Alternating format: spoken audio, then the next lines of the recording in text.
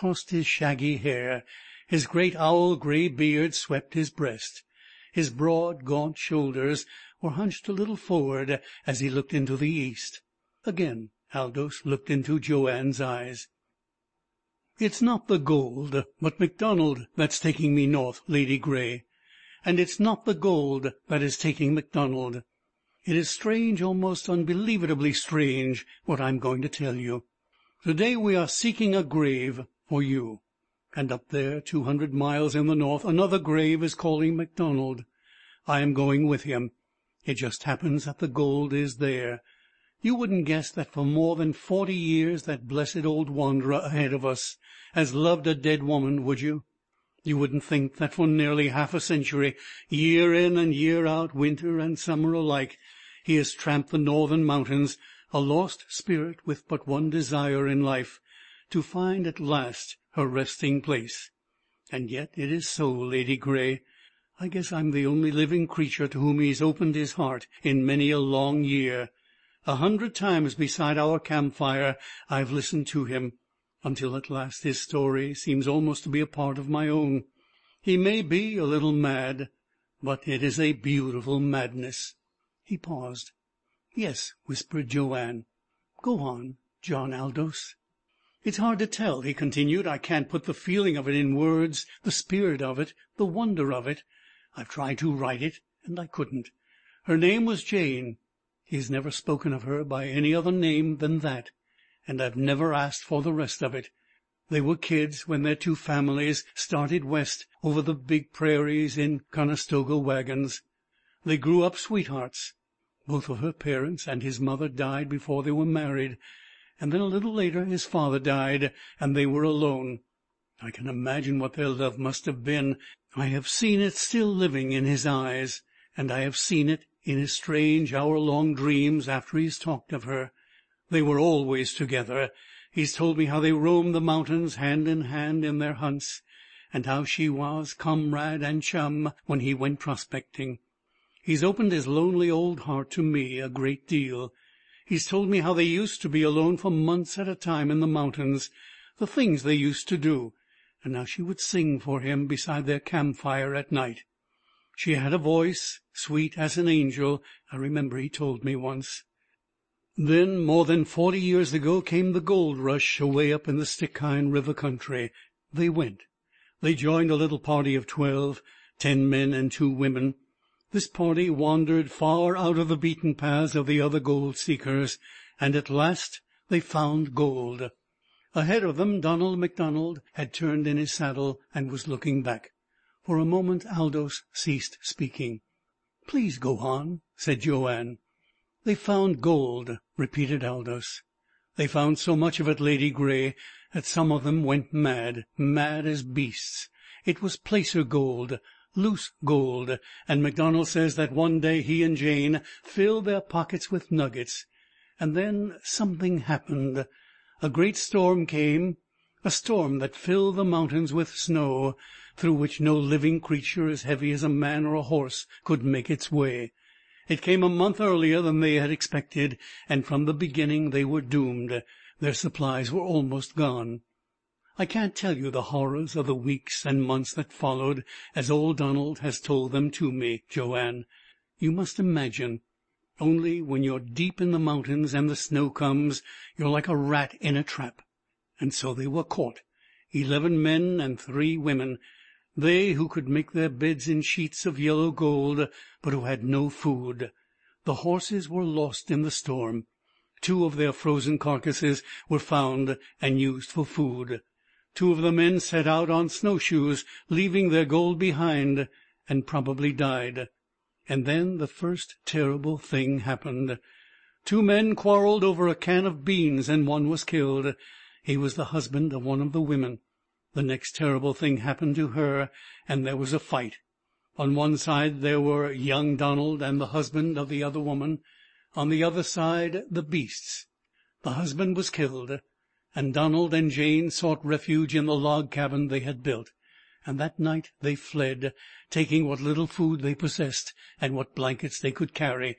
They knew they were facing death, but they went together, hand in hand. At last Donald found a great cave in the side of a mountain. I have a picture of that cave in my brain, a deep, warm cave with a floor of soft white sand, a cave into which two exhausted fugitives stumbled, still hand in hand, and which was home. But they found it a little too late. 3 days later Jane died. And there's another picture in my brain, a picture of young Donald sitting there in the cave, clasping in his arms the cold form of the one creature in the world that he loved, moaning and sobbing over her, calling upon her to come back to life, to open her eyes, to speak to him, until at last his brain cracked and he went mad. And that is what happened. He went mad. Joanne's breath was coming brokenly through her lips. Unconsciously she had clasped her fingers about the hand Aldous rested on her pommel. How long he remained in the cave with his dead, MacDonald has never been able to say, he resumed. He doesn't know whether he buried his wife or left her lying on the sand floor of the cave. He doesn't know how he got out of the mountains, but he did, and his mind came back. And since then, Joanne, for a matter of 40 years, his life has been spent in trying to find that cave. All those years his search was unavailing. He could find no trace of the little hidden valley in which the treasure-seekers found their bonanza of gold. No word of it ever came out of the mountains. No other prospector ever stumbled upon it. Year after year MacDonald went into the north. Year after year he came out as the winter set in, but he never gave up hope. And then he began spending winter as well as summer in that forgotten world. Forgotten because the early gold rush was over, and the old telegraph trail was traveled more by wolves than men. And always, Donald has told me, his beloved Jane's spirit was with him in his wanderings over the mountains, her hand leading him, her voice whispering to him in the loneliness of the long nights. Think of it, Joanne, 40 years of that. 40 years of a strange, beautiful madness, 40 years of undying love, of faith, of seeking and never finding. And this spring old Donald came almost to the end of his quest. He knows now. He knows where that little treasure valley is hidden in the mountains. He knows where to find the cave. He found her? He found her? She cried. After all those years he found her? Almost, said Aldous softly. But the grand finale and the tragedy of Donald MacDonald's life is yet to come, Lady Grey. It will come when once more he stands in the soft white sand of that cavern floor. And sometimes I tremble when I think that when that moment comes I will be at his side. To me it will be terrible. To him it will be what? That hour has not quite arrived. It happened this way. Old Donald was coming down from the north on the early slush snows this spring, when he came to a shack in which a man was almost dead of the smallpox. It was DeBar, the half-breed. Fearlessly MacDonald nursed him. He says it was God who sent him to that shack, for DeBar, in his feverish ravings, revealed the fact that he had stumbled upon that little valley of gold for which MacDonald has searched through 40 years. Old Donald knew it was the same valley, for the half-breed raved of dead men, of rotting buckskin sacks of yellow nuggets, of crumbling log shacks, and of other things the memories of which stabbed like knives into Donald's heart. How he fought to save that man, and at last he succeeded. They continued south, planning to outfit and go back for the gold. They would have gone back at once, but they had no food and no horses. Foot by foot, in the weeks that followed, DeBar described the way to the hidden valley, until at last MacDonald knew that he could go to it as straight as an eagle to its nest. When they reached Tate Jawn, he came to me, and I promised to go with him, Lady Grey, back to the Valley of Gold. He calls it that. But I think of it as the Valley of Silent Men. It's not the gold, but the cavern with the soft white floor that is calling us. In her saddle, Joanne had straightened. Her head was thrown back, her lips were parted, and her eyes shone as the eyes of a Joan of Arc must have shone when she stood that day before the hosts. And this man, the half-breed, has sold himself for a woman, she said, looking straight ahead at the bent shoulders of old MacDonald. "Yes, for a woman. Do you ask me why I go now?